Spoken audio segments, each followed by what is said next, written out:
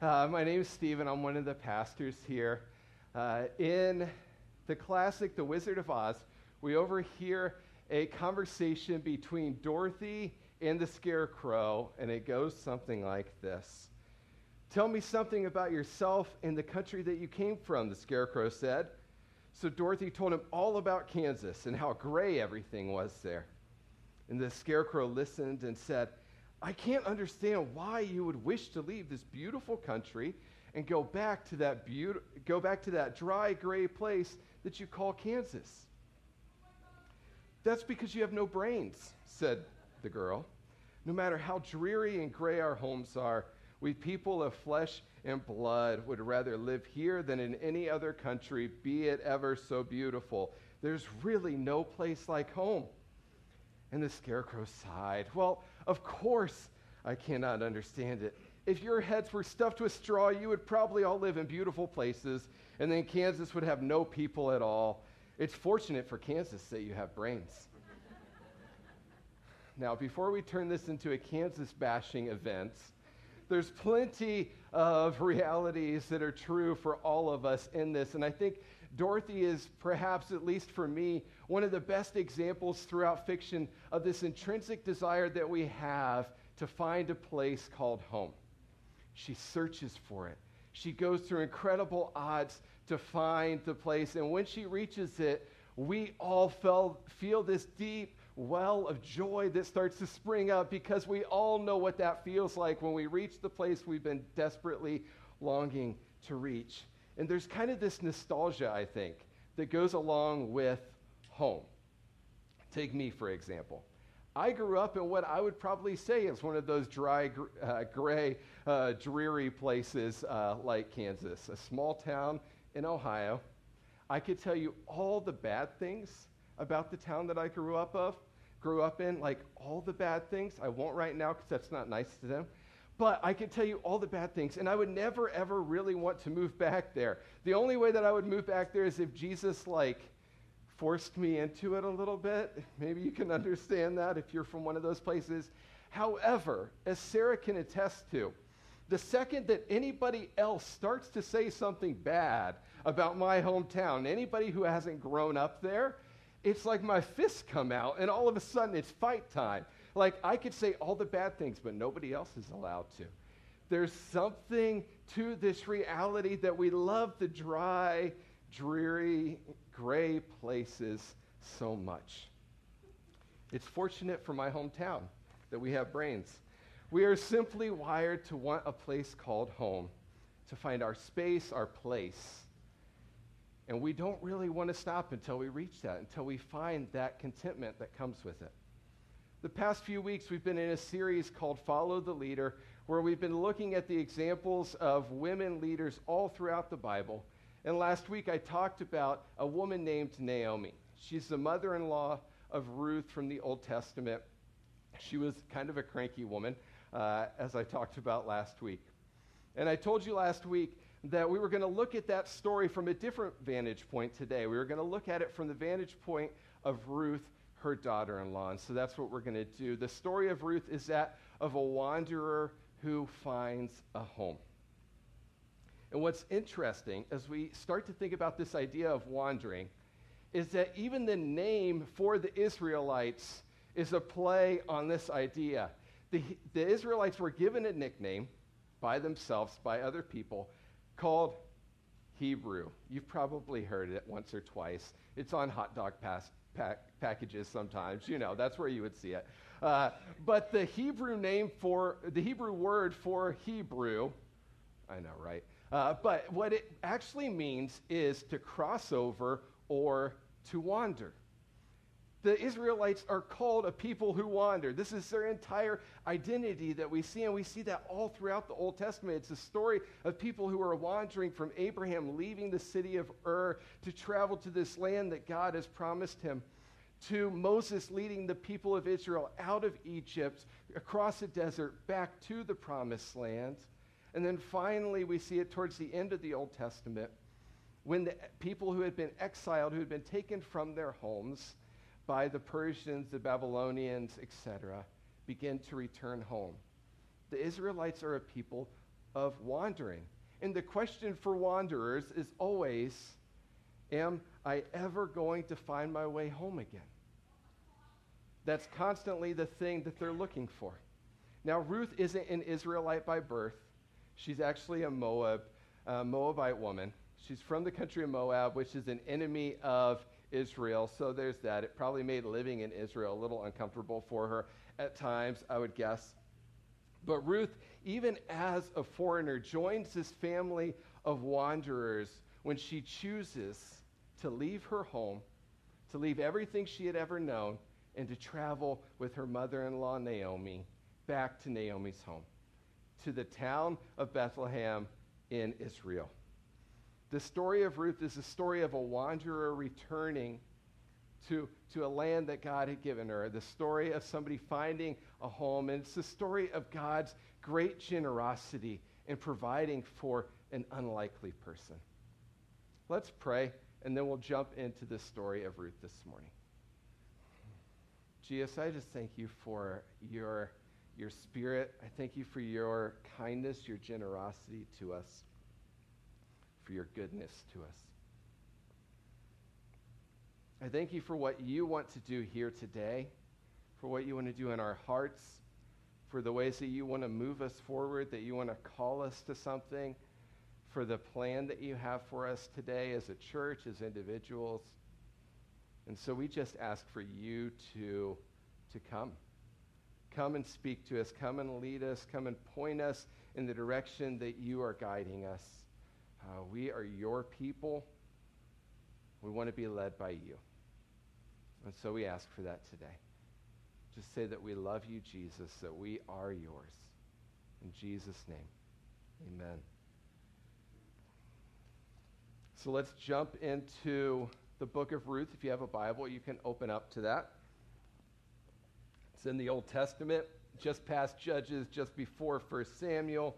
If you don't know where either one of those two are, look in your concordance at the beginning of the Bible, and that will give you a page number. That might be the easiest way to do it. But today I want to talk about the story of Ruth, and I want to start with perhaps the most well-known of all the verses in Ruth, and maybe even some of the most well-known verses in the entire Bible, and that's Ruth 1:14 through 18. Listen to what it says. But Ruth clung tightly to Naomi. Look, Naomi said to her, your sister-in-law has gone back to her people and to her gods. You should do the same. But Ruth replied, don't ask me to leave you and to turn back. Wherever you go, I will go. Wherever you live, I will live. Your people will be my people. Your God will be my God. Wherever you die, I will die, and there I will be buried. May the Lord punish me ever so severely if I allow anything but death to separate us. When Naomi saw that Ruth was determined to go with her, she said nothing more. Prior to these verses, we're told that Naomi's whole family had died. Her husband, her sons, all of her biological family gone.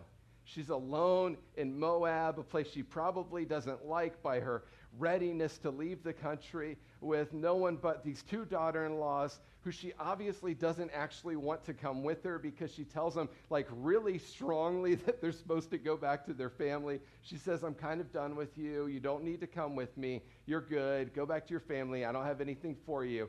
And she tries to get them to leave. And one of the daughter-in-laws is like, okay, cool, game on, I'm gone. But the other daughter-in-law, Ruth, grabs a hold and refuses to go back.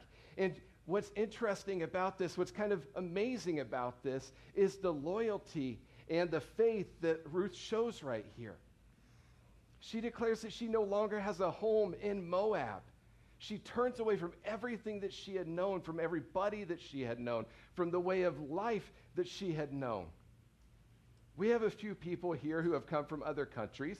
That's kind of a hard thing to do, to move to a different place, to turn away from everything you've known and just to say, fine, I'm just going to embrace this completely. That's pretty tricky. That's a hard thing to do. But she leaves everything and she steps out in faith. And it's in faith that we see her doing this because of the wording that she chooses to use here. Because she says something pretty interesting. Based on what we read about Naomi in this book, I wouldn't say that she's probably the best example of like good theological faith in God. She's probably a cranky old woman who doesn't really want to be around people. That's not going to give you the best example. And yet Ruth has grabbed a hold of something really powerful when she says here that she's choosing Naomi's God. She sees something important in who Naomi's God is, and she makes an oath based on Naomi's God to take on a life of wandering. And I want to say something about wandering right now. You know, wandering isn't disobedience. It's taking the next step that Jesus has for you. There can be a lot of purpose in wandering. Sometimes it's the only thing that you have to do. Sometimes you don't have another option but to just kind of follow God and see where it goes. But that doesn't mean that you're just putting on a blindfold and hoping that you land in a pie instead of landing in a ditch. It means that you're purposefully following the steps that Jesus has laid out in front of you. I'll play on the Dorothy thing. It means that you're following the yellow brick road instead of just wandering into the woods, right? It means that there's purpose in it. It's a purposeful willingness to take the steps that Jesus has in front of you, even if you don't know where it's leading. And that's what they were doing.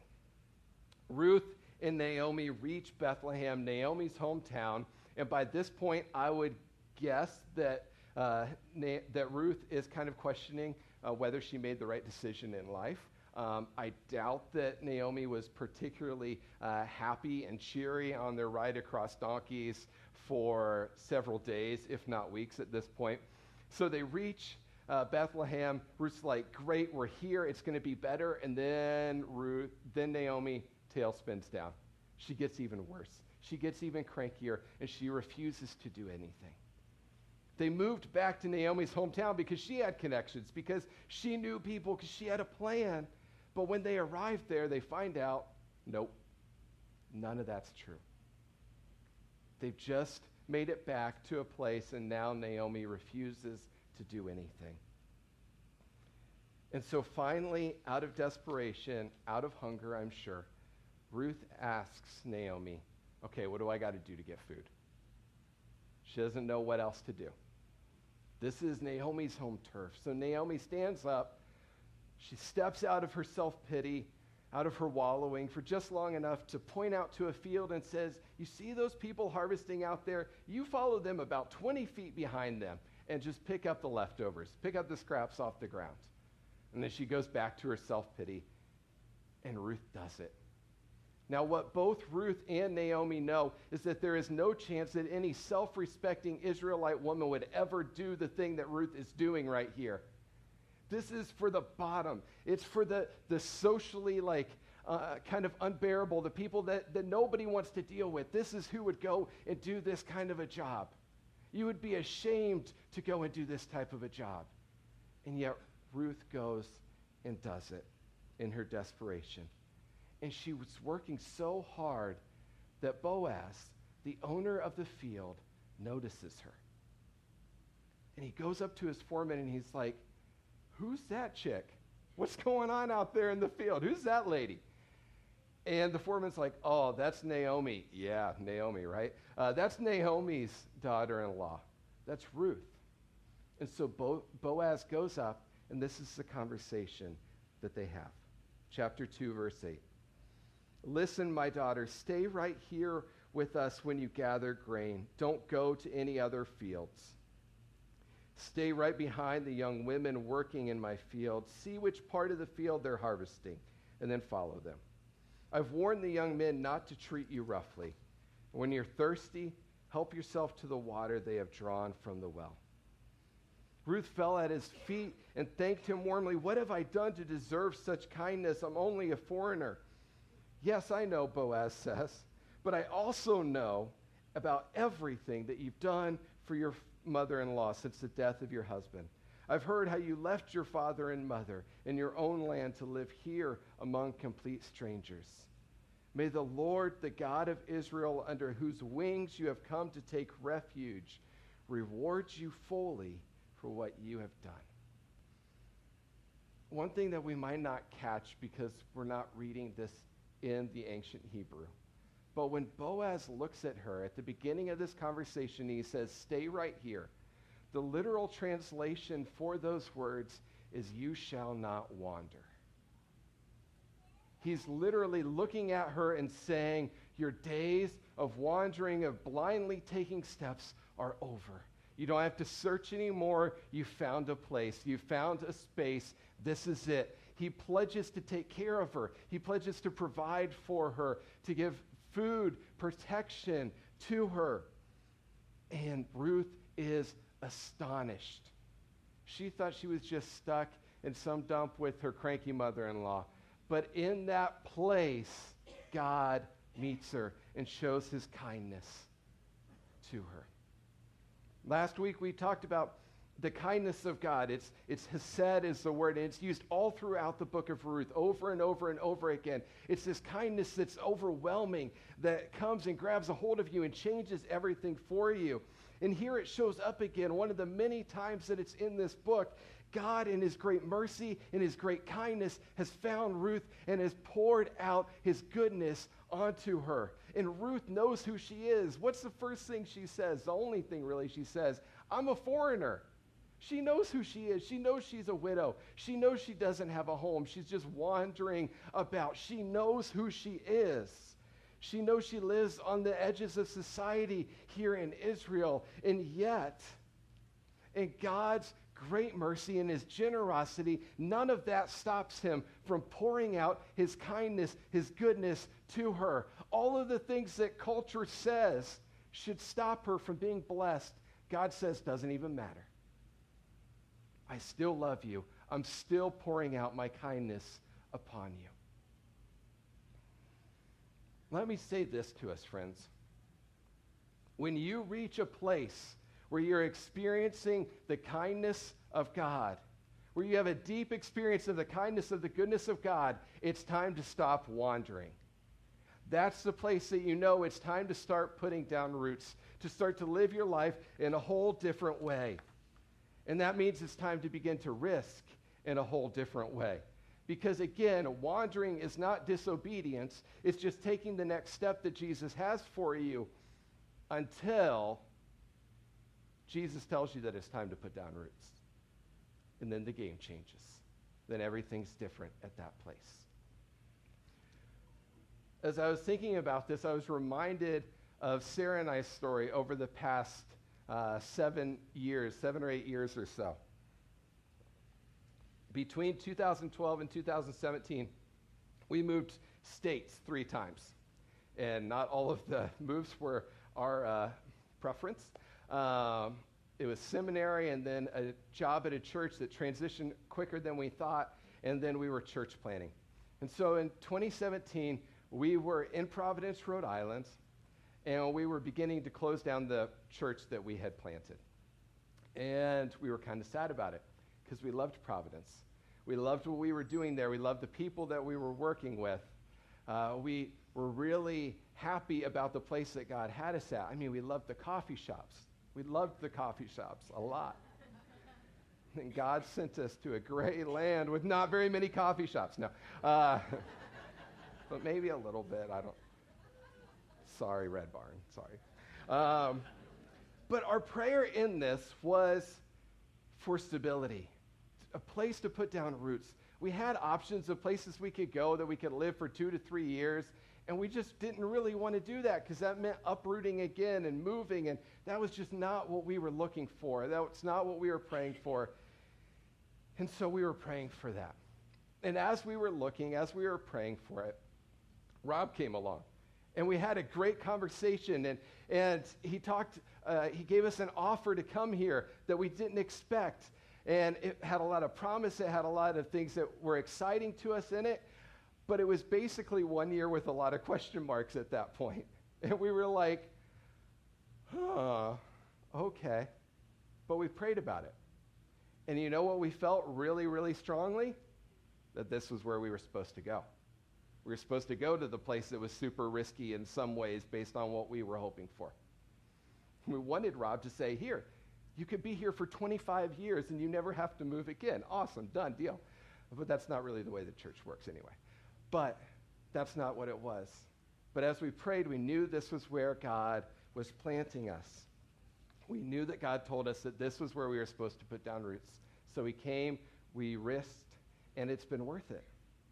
Because you know what happens in your place of being planted when your wandering stops? You start to experience your inheritance. Your inheritance starts to become a reality for you. And we've seen that in our family's life. We've seen that here in the church, in our callings as pastors, we've seen that. The reality of risk and inheritance was where Ruth found herself. She was at a place where she needed to choose. She knew God had told her that her wandering was over, but would she put down roots? Would she be willing to risk in a huge way? Because not all the question marks were gone at this point. But Naomi did something strange. Naomi actually got up and started to plan something. She actually started to ask, and she looked around and she said, I remember Boaz. He was like 12 when I left last. I don't know what he looks like today, but he's a relative of my husband's. There could be something to this. And so she tells Ruth to do this. It's kind of scandalous in an ancient Israel sort of way. She tells Ruth to go and to take a bath, get on her nice dress, her cloak. I don't know. I'm adding that. To put on some perfume, it does say that. So that tells you it's getting a little risque at this point, right? Put on some perfume and then go hide. Go hide at the threshing floor. Don't let anybody see you. Then when they all go to sleep, you go up to Boaz, you creep up, and you lift the blanket off of his feet, and you lay down next to his feet. Because you know what that means, right? No, nobody knows what that means at all, ever. We all hypothesize over what that means, but nobody actually knows what it means to... Anyway, so I don't even know what that means, but that's what she told her to do. And so she goes and she does it. And this is a huge risk because Boaz and Ruth have had one conversation. She doesn't know if he's married. She doesn't know if he's got plans. She doesn't know anything about this dude, really. But she risks. She knows the steps that she's supposed to take. Can you imagine how shocked Boaz felt when he woke up and there was like a tickling at his feet? And then he looks up and then there's a woman laying at his feet that he doesn't even recognize. I mean, we would all be shocked by that, really, right? There's a woman in my bed, well, at the foot of my bed, and I don't even know who she is. Like, what's going on here? And so he like startled, and he's like, who are you? And then she says, Ruth, and she says this funny thing. She says, spread your garment over me and redeem me. And you know what Boaz does right here? Boaz could have done a lot of things that would have been okay. He could have gotten up and just ran away because it was a little intense for him. A lot of different things. But he laughed. He just laughed.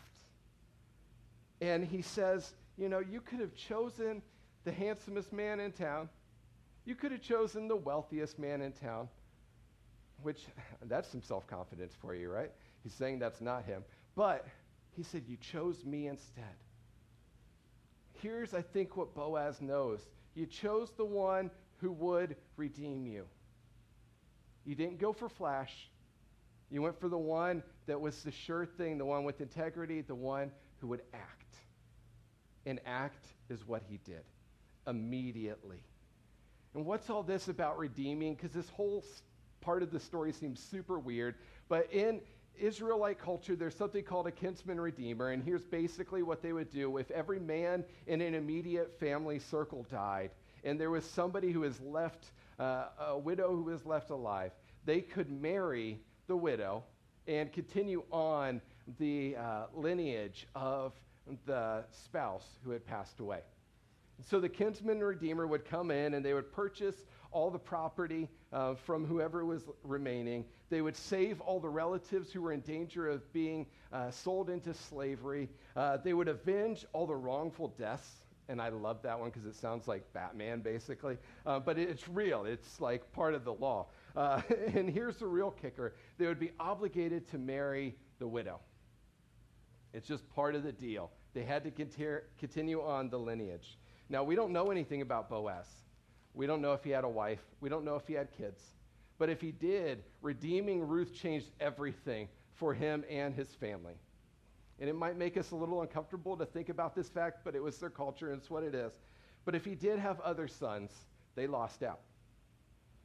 If he had other children, they immediately lost out the second that he redeemed Ruth, because that meant that their inheritance was now split. Everything was split from that point on. All that he would gain would go to all of his children, including and especially any children that he had with Ruth. Everything changed in that moment, and yet he did it. In Ruth 4:9, Boaz says, "You are witnesses that today I have bought from Naomi all the property, and with the land I have acquired Ruth to be my wife. This way she can have a son to carry on the family name of her dead husband, and to inherit the family property here in his hometown. You are all witnesses today." So Boaz took Ruth into his home, and she became his wife. And when he slept with her, the Lord enabled her to become pregnant, and she gave birth to a son, and they named him Obed. He became the father of Jesse and the grandfather of David. The book of Ruth ends in a funny way to us. We would never end a book that we wrote this way, but it ends in a genealogy, in a lineage of their family history, a record of the inheritance that God gave to Naomi, to Boaz, and to Ruth. They thought their inheritance was shot. They thought their lineage was over. Everybody had died. There was nothing left to continue on, and yet God moved. Ruth's inheritance was a son named Obed. She probably thought she would never have a kid at this point. She thought that it was beyond dreaming about. There was no expectation of God being this good, this generous to her. It seemed improbable, outlandish. But her willingness to wander, her willingness to risk, her willingness to put down roots allowed her to receive the inheritance that God had for her, and he did it in a big way. She's in the lineage. She's named over and over throughout the Bible in the genealogy, not just of King David, but of Jesus himself. Her willingness to do all of this brought her into the greatest history that you could ever be a part of.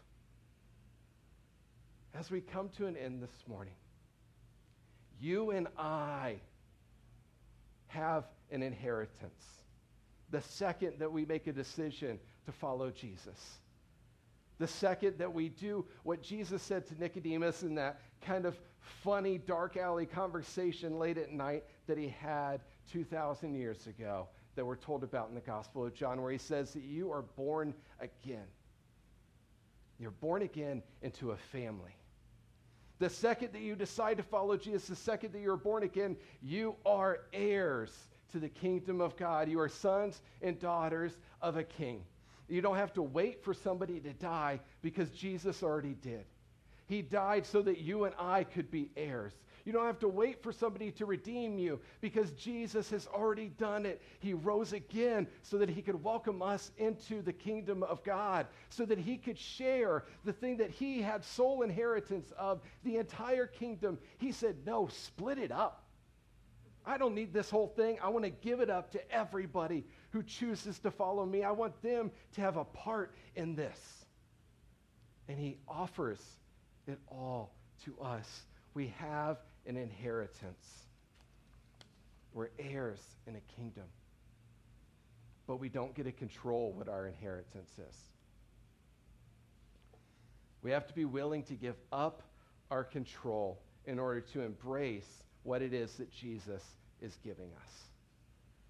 The way that Jesus wants to bless you may be different than how you're asking Jesus to bless you. It might look a little different. It might not fit every box that you're wanting to check off. But that doesn't mean that it's not good. That just means that we need to adjust. It means that we need to change because his inheritance is going to be really, really good. So the question for us as heirs is, are we willing to accept the inheritance that he has for us, not just the one that we were hoping to get? here's the invitation that I think that Jesus is placing in front of us today, and one that I want to place in front of you as a pastor here. Are you willing to join Sarah and I in claiming this as your inheritance? Are you willing to say that this is the place that Jesus is placing you at, that he's calling you to put down roots right here in Vineyard Church of Hopkinton, in the Metro West area? Are you willing to say that this is where your wandering ends, because this is the place that you're starting to embrace the kindness, the goodness of Jesus? Are you willing to take that step? It's not without risk, but nothing good is. It's worth it. And I say this with open hands because honestly, if this isn't the place that Jesus has called you to stop wandering, then I want you to find the place where Jesus is going to place you. If there's somewhere else, I want you to find that, because that's where you're going to meet him. If it's not here, find the place. But if it is here, are you willing to risk? Are you willing to put down your roots and to ask for that inheritance with open arms? And maybe even more importantly, if you know that this is the place, you're called to stop wandering. Stop hoping there's a better option. Stop searching for it. There's not. The place that Jesus has you at is the best option. It might not have all the bells and whistles. It might not have the best preacher in town. Burn on myself, but it might not have all the things that you're hoping for. But it is the best place. So stop searching for something else other than what Jesus is giving to you. Don't keep wandering. Settle in. Wait for Jesus to show up and ask for more. Keep asking for more. And then, friends, you know what we need to do? We need to accept what Jesus gives us with great joy, because it's going to be good. Even if it looks different, even if it comes in a different package, it's going to be really, really good. So are you willing to accept his gift to you today with great joy? As the worship team comes back up, let's stand. And this morning, I just want to encourage you as we transition to a time of singing, of worship, that pray. Ask Jesus, is this where I'm putting down roots? If you already know that, then ask for your inheritance. But if you don't know, ask for wisdom, ask for guidance, ask for him to show up and to show you what it is that he's doing, where it is that he's leading you to. You want to be led by him today. Let's pray. Jesus, we just invite you to come right now. God, I just pray right now for any of us who have felt like we've been wandering, who have been just kind of desperately searching for the place that you want us to stop at. For any of us who are in that place, but this morning we know that you're saying this is it. Give us faith to do it. I pray for clarity for any of us who are looking and asking and saying, God, where is that place? How is it that you're leading me? And I pray this morning for those of us that have put down roots, that have said that we know where our place is, that we will begin even more deeply to experience the generosity of Jesus. Let us experience it today. We don't have to wait for somebody to die in order to inherit what you want to give to us. Thank you for that. And I pray that today that we will begin to understand what an inheritance from you looks like. Open our eyes to see more clearly your movement in our lives this morning. In Jesus' name.